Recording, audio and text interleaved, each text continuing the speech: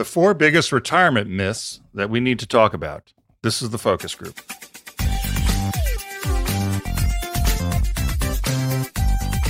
They're all business, except when they're not. It's the focus group with Tim Bennett and John Nash.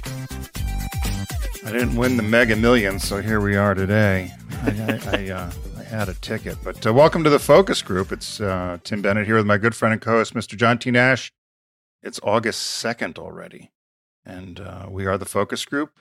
Learn all about us at focusgroupradio.com. While you're there, you'll also find our podcast, which is TFG Unbuttoned, which is released on Tuesdays. And you'll find all of our media housed there to download for free. Take with you, particularly in audio form, which we know a lot of you do. And you time shift. The audio is released on Saturday. And you'll also find our sponsors there, including deep discounts. So be sure to click on them and start shopping away and own your passion while you're over there as well. So how are you, Mr. Nash? I'm good. And as you mentioned, August 2nd, it has me remembering childhood vacations to the Outer Banks of North Carolina, which was a drive. Was it hot? Parents, yeah, well, yes, but, it was Outer Banks. There's always a breeze off the sea. You're at the ocean. And we had a house that was like right across from the beach. It was like a cat shack. I used to sleep on the couch. My sisters had the other bedroom, and my parents had one room. But, I was thinking about this, and I remember on the drives down to North Carolina, we would pass tons of farm stands. Mm-hmm. Fresh corn, watermelon, tomatoes, you could pick everything tomatoes, peaches, you could pick anything up you wanted. And they were usually small farms or little stands. And I don't see a lot of that anymore. Do you have that a lot in Delaware? We do have it. Delaware still has a lot of agriculture, and there is some of that.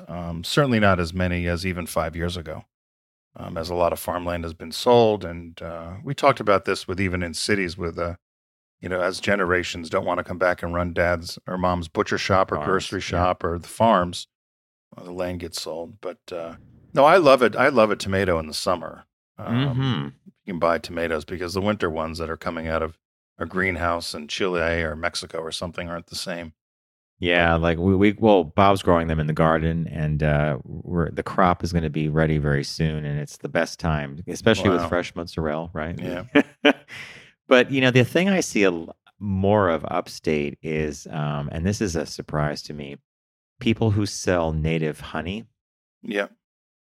And I know that a lot of people claim that if you use honey from the area you live in, right, it helps with your allergies because I guess it's the pollinators, the bees are in that area. But it made me wonder, like, if I see honey everywhere, like how many people have beehives? Well, that's a good. I think it was Hillary Clinton who used to travel and say the first thing she would do is she would get yogurt, local yogurt. Yeah. For that same reason, because she felt it would acclimate her, or her body would be acclimated to whatever she was going to be eating or encountering on her trips.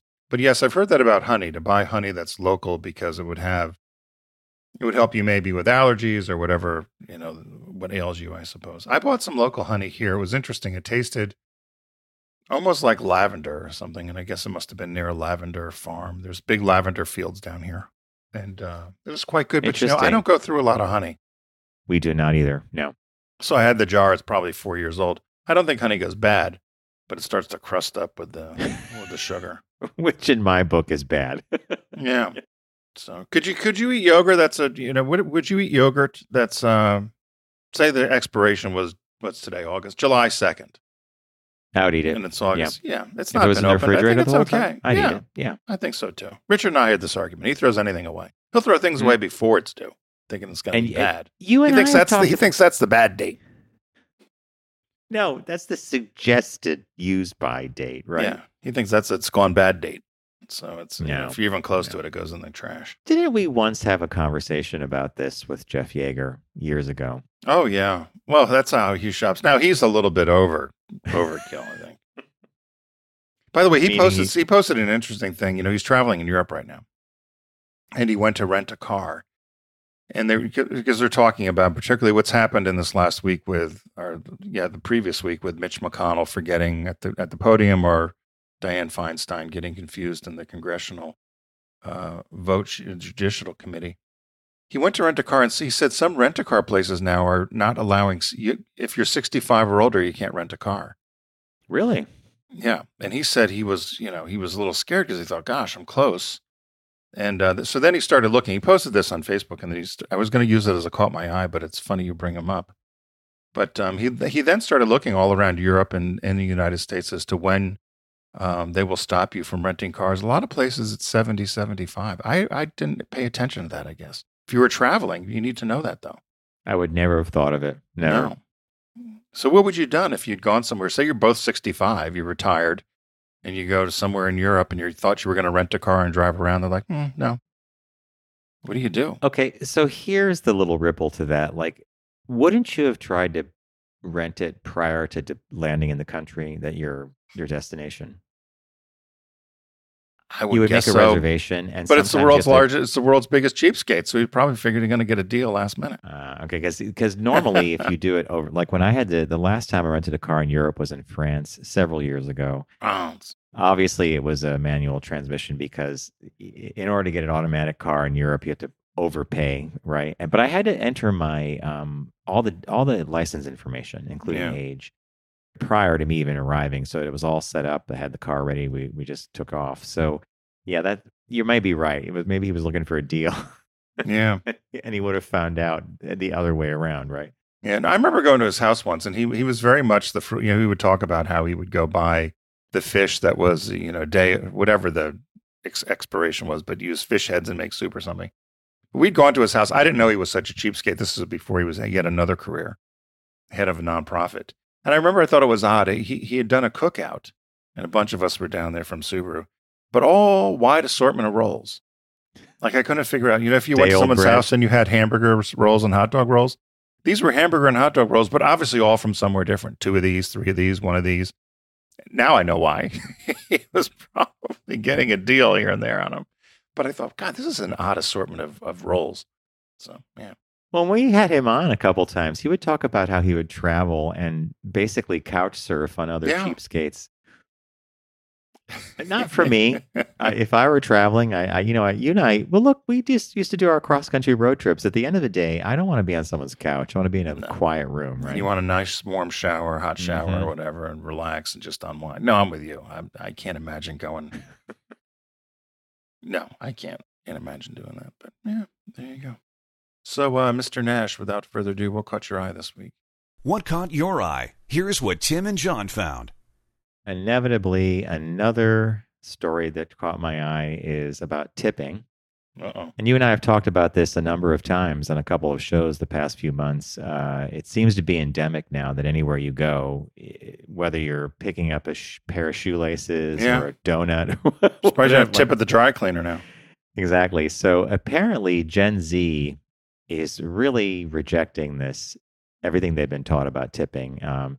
And the reasons are they're multi, it's like inflation.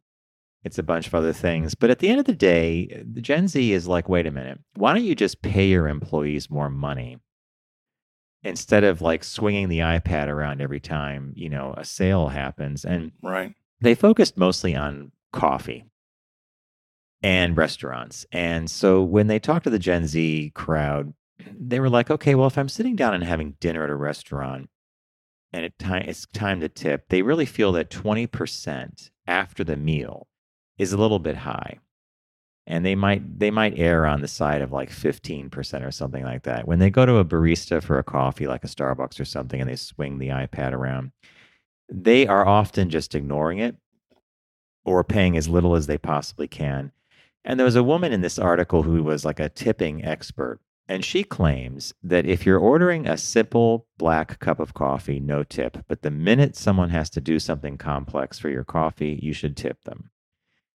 And then she said, of course, for dinners, it should be 20%. Now, all of us know, if you've been out to dinner lately, all the prices are higher. So when it comes Mhm. time to tipping on a bill, 20% actually ends up being like the cost of another entree or something like that, right?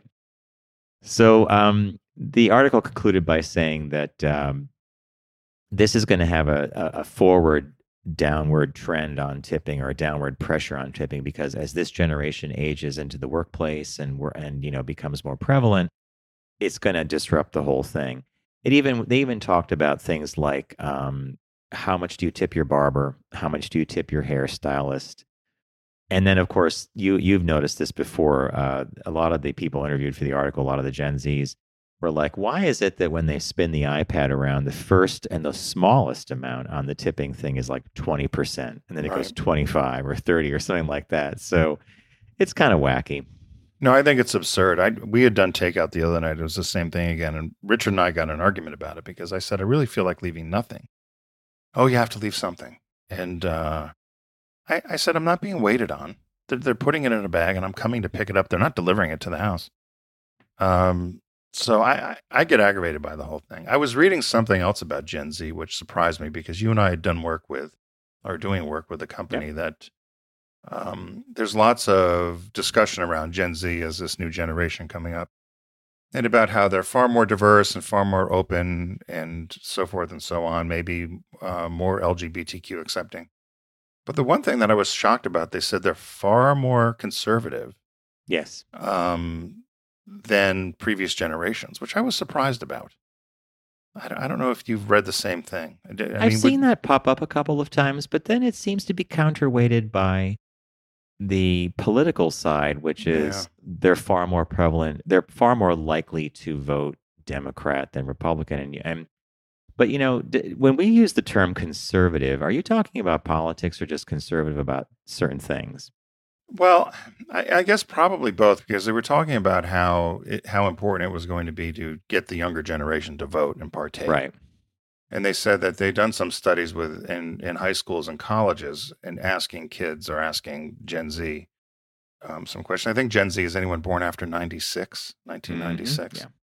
And they said they found that while they may be more open-minded, that they were surprised at to how conservative they were financially, fiscally, those sort of things, but also socially. Mm-hmm. They said that they were surprised that they were socially very conservative too. And but we a lot of what we read was, they're far more accepting of trans and gay and this and that. But they said maybe not so quick. So I guess stay tuned. That's tune in next week. Yeah. Yeah. Figure out where the generation lands. Because I don't know. We've been lost. We were considered baby boomers, but we're certainly, our parents are also baby boomers. So that's why somebody came up somewhere between. You and I always talk about this. Well, someone came up with Generation. Yeah, someone came up with Generation Jones.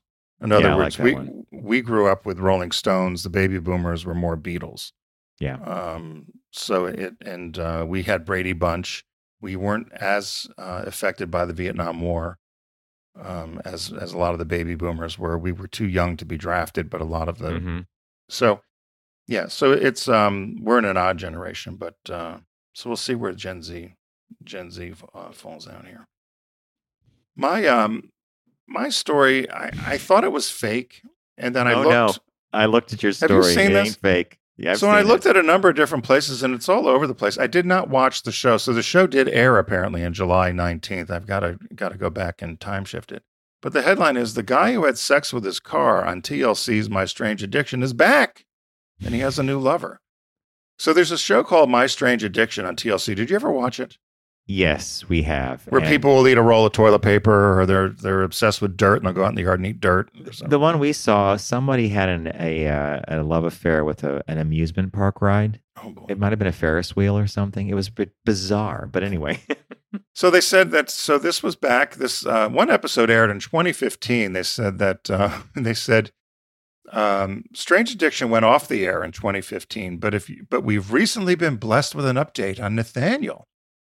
If you don't remember, he was the guy who was in love with and had sex with, and they said screwing, with the F word, with his 1998 Chevy Monte Carlo named Chase. And then the writer says, God bless you, TLC. They said, now Nathaniel's back, but he's got a new lover. It's a fourth generation Lexus ES330 named Lex. Now they said, interestingly, Lex is a female. Previously, he was in love with a male. The Chevy Monte Carlo, the 98. So they said in a video posted to TikTok by TLC, we get to hear from Nathaniel directly about why he loves Lex so much. He says he really loves the feel of her, the smoothness of her driving, the feel of her seats, stuff like that. He said he also wants to pay attention, or he pays attention to her curves, and he's very dedicated to her. He just wants to be with her as much as he can. And so they've got some video of it. They said it was going to air on July 19th, as I said this past couple of weeks ago. They said, unlike the last car he had, he really is very taken by her lights because I can't even read this. It says, the Lexus also has a cute butt. And he goes on and on. They said, so unfortunately, they said the TikTok video is only 1 minute and 20 seconds long. So please do tune in to TLC. They said the fact that this guy has been found again, they said it's just crazy. And they said one of the listeners asked if he was still screwing his car. And they said he screwed the tailpipe, but you had to wait for it to cool down.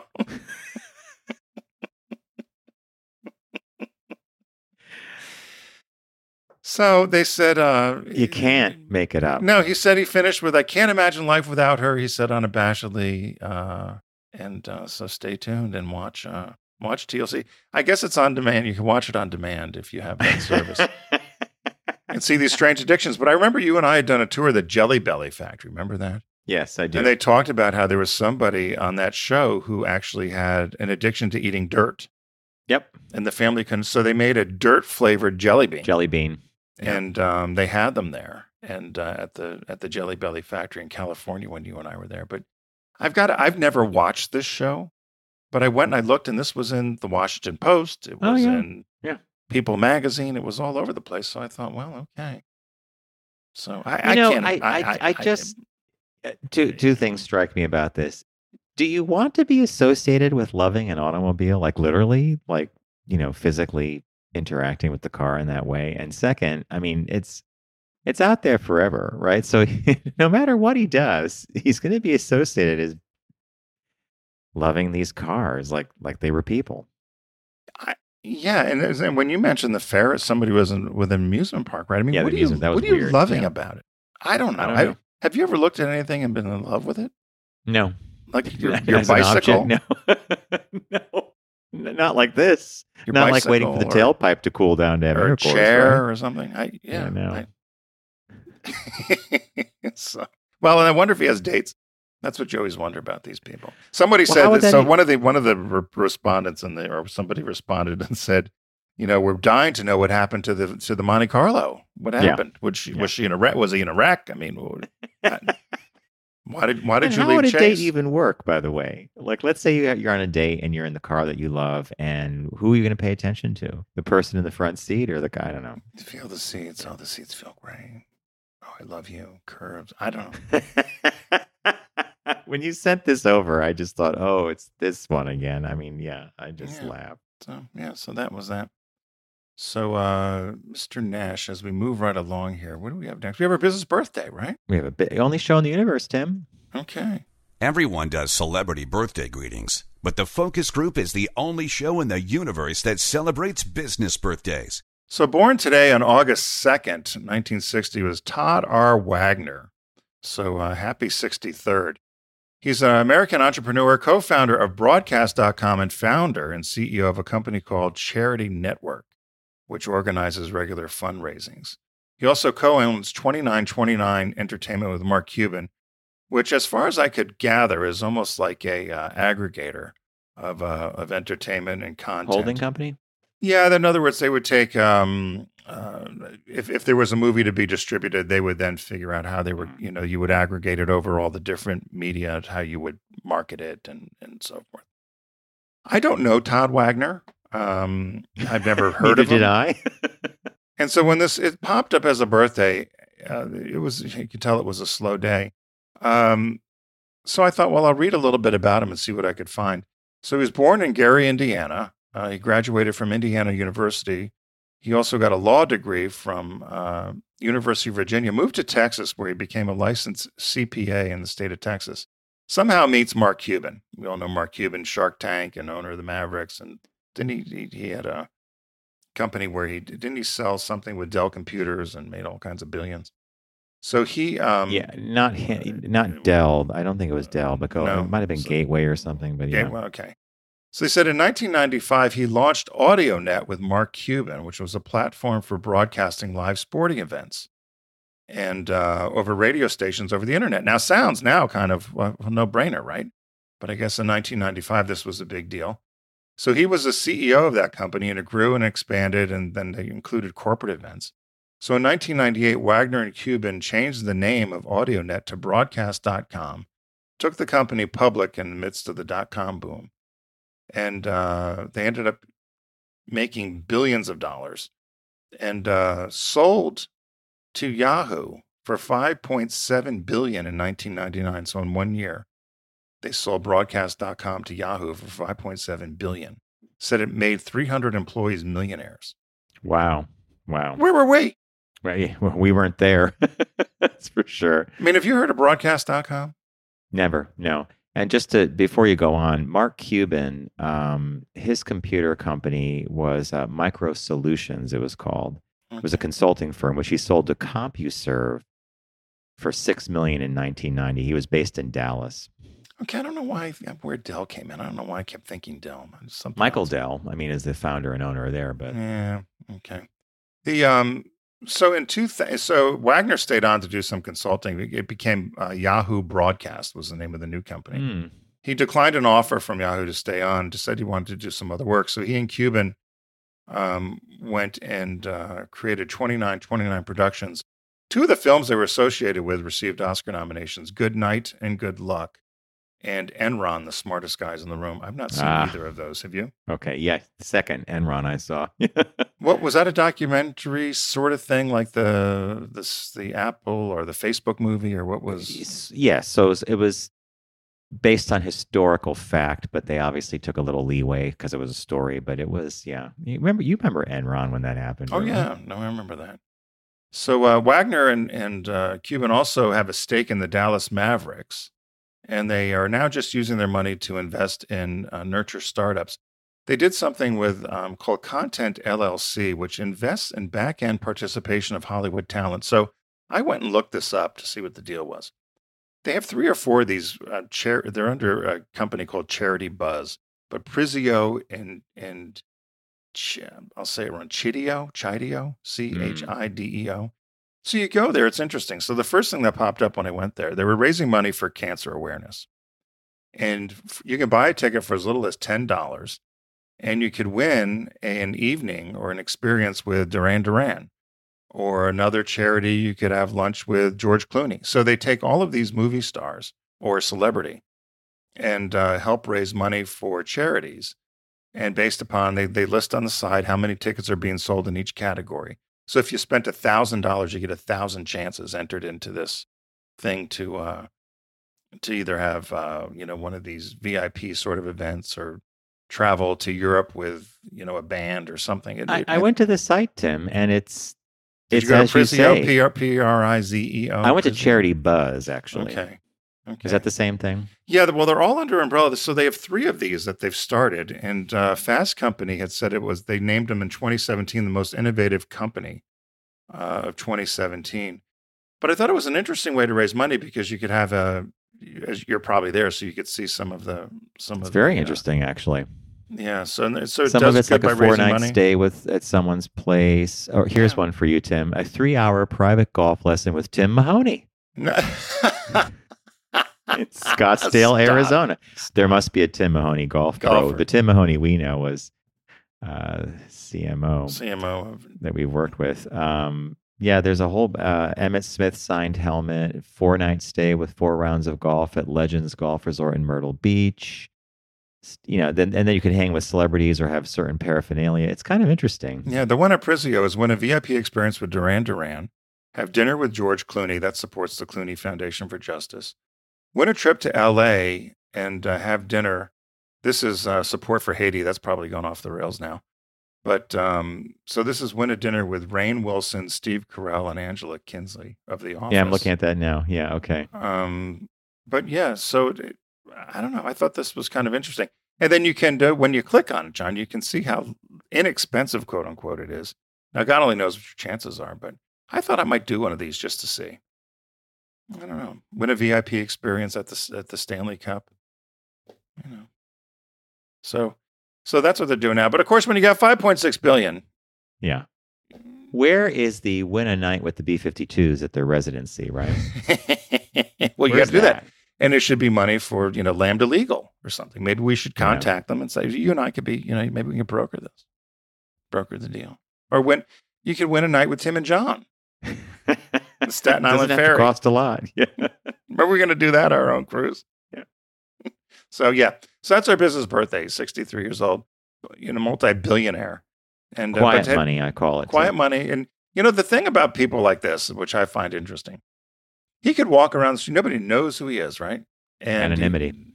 Which versus someone who's like a Madonna, right? Or a Cher Mhm. or somebody who can't even go out to go get a pack of gum.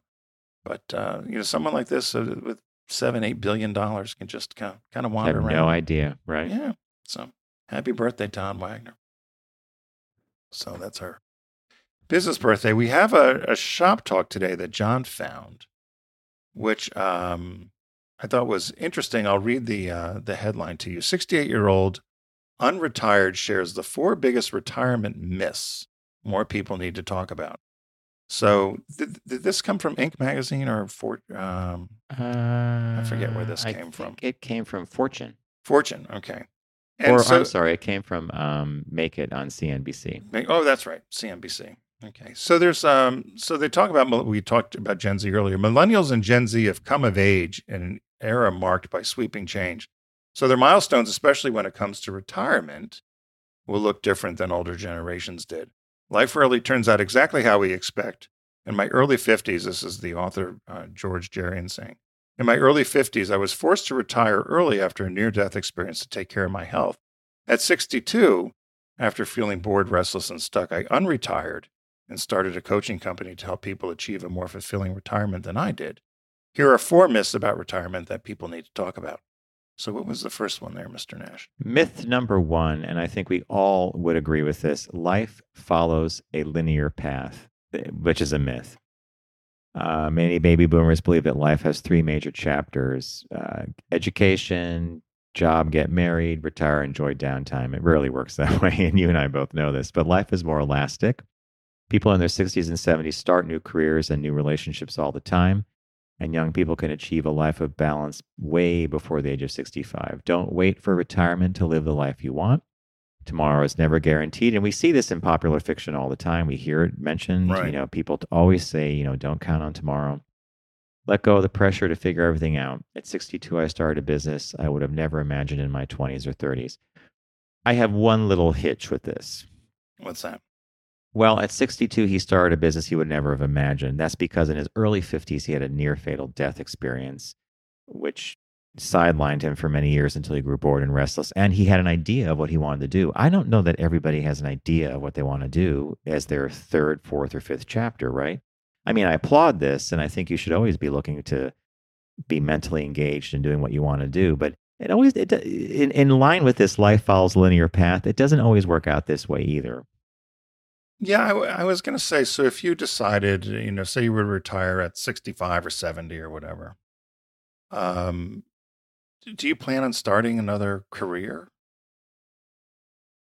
In the traditional sense of what you and I were taught, no. Hey, well, say at 65, I decide I want to be a neurosurgeon. That ain't happening. Right. Because that's years of medical school, then residency. And by the time that career takes off, guess what? I'm in my 70s or something. So I don't know about that. But I guess you could say you want to take up, maybe you've always wanted to paint or, right? I guess, I don't, but is that a career? Yeah, it's a hobby. That's a vocation or a hobby. Yeah. So myth number 2 is you can't teach an old dog new tricks. As children, we are so curious, but I found that in my generation, the older we get, the more we stop asking questions. Let's be reminded the brain is a muscle that needs exercise, and learning helps us feel more engaged. Dive deep into things that you're interested in. For example, I love learning about how minds, personalities, and identities work. And so this was what interested him. Or he said you could pursue a hobby where there's always room for development, like gardening or starting a charity. I thought this was interesting. My neighbor across the street's 84, and she is very laser focused on this. She said she watched her parents retire and just kind of sit there, watch TV. Vegetate. And they read. She said, so she went at 72, went and got her PhD at Georgetown. She is members of 3 books. She does more than all of us combined. Members of 3 book clubs. She's in a movie club. She's writing her memoirs for her grandchildren. I mean, she's always doing something and is always on the go. And I look at her, I'm thinking, wow, she's really, certainly. And she goes to Chautauqua every year for the series up in upstate New York, where they have all that educational programming. Mm-hmm. So I don't know. I would like to do that sort of thing, I guess. I don't know. I would hope you don't just sit and veg, right? No, but I run into this a lot. Like I had an afternoon get together with a friend of mine who just does a lot. Like he taught himself to paint, play piano, watercolors, written short stories. Right. And I sit there in amazement at the effort and the money and the time that goes into learning all this stuff. And when I bring it up like that, he just kind of looks at me and says, "Oh, you come out of that school of thinking where everything you do has to make money, or Has you to have a purpose." You have to have exactly. Actually, Tim, that was better said than I said it. It has to have a purpose. But if you use that logic, and I think you're right about that phrasing, the purpose may just be self-enrichment. It may not have to do with bottom line or running the household. But the flip side is we all live in this world, and you want a roof over your head and food on the table. And depending on where you live, in a lot of places, that's still a very expensive endeavor. So, well, certainly, yeah. No, that it certainly is, and that's where I think it. If you planned right, hopefully you don't have to worry about that. But I think I think when you look at the numbers of actually how many people they think can survive retirement without some other additional income, it's a very small percentage. Oh, every week there's an article I read about like what you should have in the bank, the average, not the mean, median, but when they discount for the wealthy, most people have maybe 46 to 64,000 saved. I look at that number and I'm like, what? Where are you living? How are you going to, because that strikes me as a number that is, tough. Tough to work with on top of the benefits you may be receiving or something. So yeah, all of this, and even think about that for a minute. If you're in your 60s, you're collecting Social Security, maybe you want to unretire and get some kind of a job or something. You have to cast that against your resources. How much am I going to spend on this? What am I going to do? Yeah. So what was myth number 3? Myth number 3 is your 20s and 30s are your best years. I think for your looks, probably. Well, I think for health. Right? Every 25-year-old is good looking. We just didn't know it. Well, it says here, the Roman philosopher Cicero wrote, "Old age is the crown of life. Watch elders who are active and happy. Ask them what physical, mental, and community activities keep them engaged. You may be surprised to learn that they actually feel ageless on the inside. And it won't be too long before you become an elder." But interestingly, it says, but up to half of the 5-year-olds in the U.S. today are expected to live to 100. Half of the 5-year-olds today are alive. God. Young people can't just decide to expire at 65. They'd be sitting around for almost 40 years. This goes to the core of whether you have a long life or a healthy life. And someone's health index is going to be different than their longevity. And what I mean behind that is we all know people who have parents who have lived into their late 80s and early 90s. Sometimes they're dealing with illnesses that put them in a nursing home, or they have family care. This one about your 20s and 30s.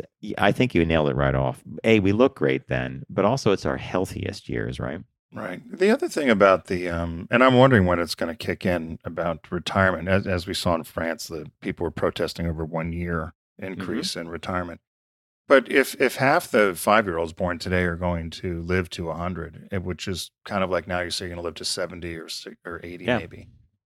It's unlikely you'd have saved enough money to last 40 years, right? So totally. I wonder if retirement will then be, retirement's now going to be 80 instead of when our grandparents were growing up, it was 60 or 58. What was 58 was the average lifespan or something, I think. So now then it raises one really big question. How many of us really want to work at 72? That age, right? Yeah. Well, I guess if you're going to live longer and healthier, maybe we'll see. But 40 is the new 50. 50 is the new 40. I don't know. Could you have survived corporate America for another 20 years? No. Yeah. And some No, that's a much End bigger of story. discussion. You had to Yeah, change. Yeah. yeah. And the fourth myth is there's no point in thinking about death. This was interesting. So they said keeping death at the top of mind might sound strange, but until the age of 52, I thought I was immortal. This again is the Yeah. author of the piece. My oncologist told me I had 6 months to live. The diagnosis was thankfully wrong, but a wake-up call. So they talked about that it's important for you to keep in mind that you are going to die, and that you should live each life, or you should live each day as fully as you can, and not worry about the small worries. That's kind of a trite, I guess, cliche to a certain extent, right? About you never know if you've got another day; it's not guaranteed. So I don't. Have you thought? Do you start thinking about death? Have you thought about death? All the time. Yeah. Do you really? Well, I guess there's the intellectual side and then there's the practical one. And me, I am aware that every time I get on my bike and I go on a ride, depending on the route I've chosen, I'm going to be interacting with traffic. I can't guarantee the quality of the driver on the road. Are they going to pass me? Are they going to coal roll me? Like, that where they Right. make the smoke come out of the back. I haven't had anything bad happen. I have had accidents on the bike, but it's not with cars. It's like hitting something and falling or whatever. But that's on my mind. And I wonder sometimes if it's more of like an intellectual conceit, like, oh, okay, I've thought about it, so it's not going to happen or something. But Do you think and you more and do? more and more lately with our parents aging Right. and watching what they're going through, it's like, yeah, okay. Would you want to know how you're going to die? I remember asking. We had a psychic on one time. I remember I Did asked. you ask her? I had asked her. I said, you seem. I said, do you look at somebody and know, or could you know how they're going to die? And she says yes, but she would never tell them. Mm. And I've wondered myself. Will it be? Could it be a tragic accident? Is it an airplane? I've thought of that before. Like how would you die, or do you just go to sleep? I don't know if I'd want to know, because if you knew, well, you're going to die in an airplane, right? So you'd never go on an airplane again. Well, or I was just reading, being a cyclist and loving all things cycling, I read this article that came out of Colorado where a young man who's 17, who was pretty much a up and coming road cyclist and off road as well, went on a final training ride before a big race was coming up and got hit by a car, and he's dead at 17. I mean, it's like Yeah. and the family's grief is, completely understandable and horrible. And 17. Yeah. Don't tell me he thought of that. Like, he didn't get on the bike thinking, this could be it. Like, I'm an old man. I think about that. But Yeah. it could happen anytime, right? Yeah. I guess that's the author's point, right? Yeah. And so he says you should think about it because it's going to happen. And then at the very end, he says, my best life advice is to have compassion for yourself. And whatever you do, follow your own North Star. Each person has a different, beautiful, and difficult journey. So keep doing what you love, master your skills, and acknowledge your progress. So that's happy. Did you know at the very end? He is the author here of this piece, George Jurgian. Jurian. Yeah, Jurian is the author of Dare to Discover Your Purpose, Retire, Refire, Rewire. Emmy Award-winning producer and author of 10 books. So I think that some people are in a position to retire, refire, and rewire, and others barely make it to the finish line or are just happy to hang up the whole work thing, right? Yeah. Yeah. And him starting a coaching business is great too, but we all know what it takes to start a business. A lot of people seem to hang up their shingle or hang out a shingle that they're going to be life coaches or something, but you have to have a funnel of people that are going to pay you for your advice. Yep. And your experience, which I know a number of people that have done that or have done executive coaching or have gone into executive coaching. And as admirable as it is, though, it's like any business, you've got to constantly market and try to find clients. Sure. And you got to get people coming to the door. Yeah. Yeah, because that's how you make your money. So not a bad shop talk, though, because I think that these discussions about purpose, relevancy, what do I want to do, how do I want to stay busy, these are good at any stage of life, but in your 60s in particular, or as you approach that, has a little more relevance, because it's like, well, if you have 20 or 30 years left, what are you going to do with your time, right? My biggest fear, I guess, is that I remember turning 40 and how quick that went. And if I add 20 onto where I am now, I'm kind of in the sunset. So, yeah, no, totally. So that's when I don't think about it. I'm like, I gotta think about something. I'm with else. you there. But, as I can't stand up because I got a knee. But other than that, everything. But you have a bionic knee. You have one knee's bionic knee now. Yeah. We can rebuild them. Bum, bum, bum, bum, bum, bum, bum. I was wondering if I go to the airport now, do I have to? So I got this full knee replacement. Am I going to set off the alarm? You may have to tell them that you have this titanium rod, an implant of some sort. Yeah. Okay. Well, I'll figure that out. There's something to look forward to. See, there's a silver lining in everything. You have an interaction with the security team. Sure. So. All right, we're going to wrap it up there, folks. We want to thank you for joining us here on the Focus Group. FocusGroupRadio.com is the website you need to visit to check out Tim and me, and also our partners and sponsors. And be on the lookout for TFG Unbuttoned, our Tuesday podcast. If you are an audio follower, it's probably already in your feed, where you, of course, can see our show here, the Focus Group, on video on YouTube and Facebook Live.